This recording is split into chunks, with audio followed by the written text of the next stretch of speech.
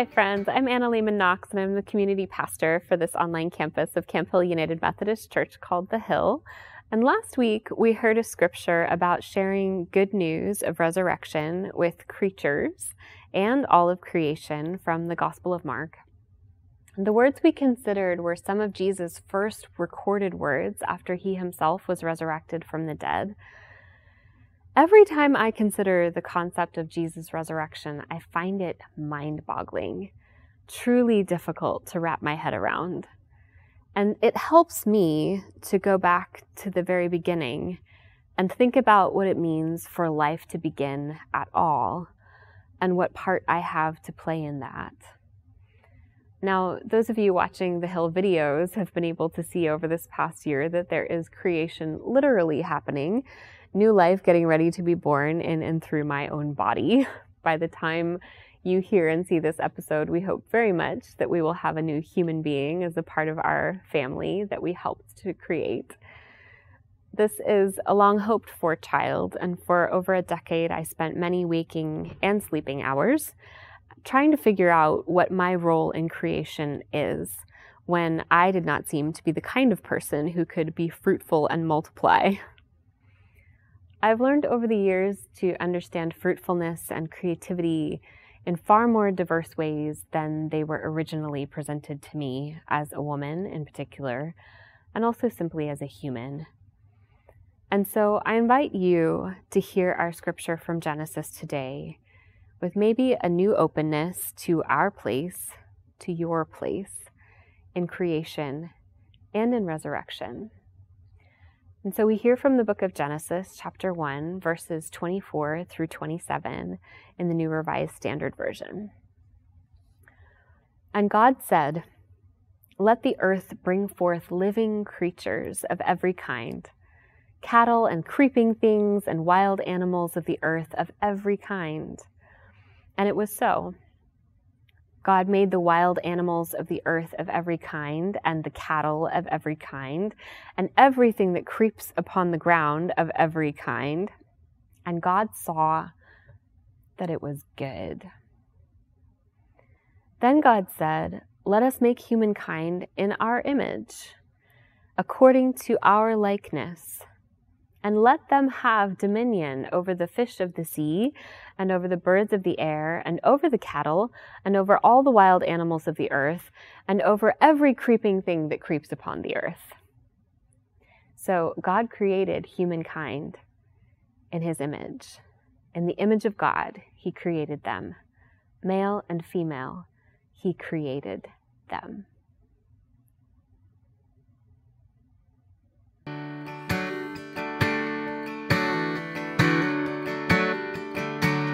This is my Father's word, and to my listening ears, all nature sings, and round me rings the music of the spheres. This is my Father's word. I rest me in the thought of rocks and trees, of skies and seas. His hand the wonders wrought. This is my Father's word. The birds their carols raise, the morning light, the lily white, declare their Maker's praise. This is my Father's word. He shines in all that's fair. In the rustling grass, I hear him pass. He speaks to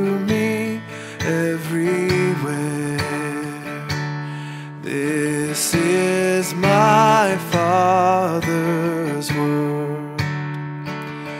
Oh, let me never forget. And though the wrong seems oft so strong, God is the ruler, yeah. This is my Father's world. Why should my heart be sad? The Lord is King, let heavens ring. God reigns, let the earth be glad. The Lord is King, let the heavens ring. God reigns, let the earth be glad.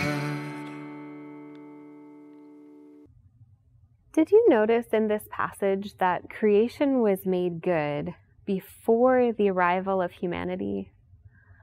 I've been struck by that truth recently, as I, among many, tend to think that we human beings are always the most important creatures on earth.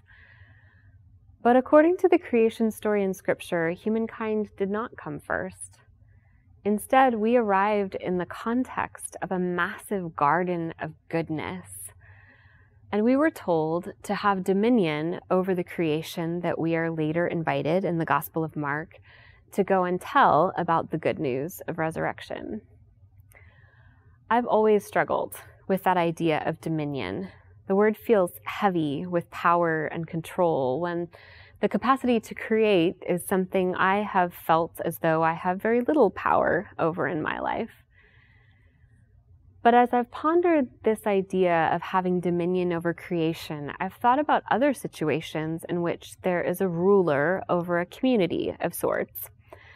And it has occurred to me that if a ruler rules with only their own self-interest at heart, if they truly do dominate, as the word dominion seems to imply, then very quickly we see repeatedly throughout history there is typically a revolt of those who are in their care.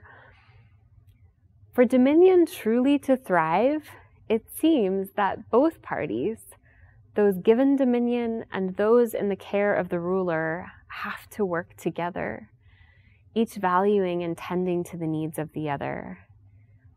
Each party must continue with the spreading of goodness that benefits the other. And that seems to be what Jesus is inviting us to participate in the Gospel of Mark, to go and tell good news to all of creation. There is an echo here of reminding the world and everyone in it of its roots and how it was originally created to be, good and filled with life. So even if you're not someone who physically procreates, what might it mean for you to spread goodness and new life with every word and action that you share with all of creation? In the name of the Creator, the Redeemer, and the Sustainer, go in peace.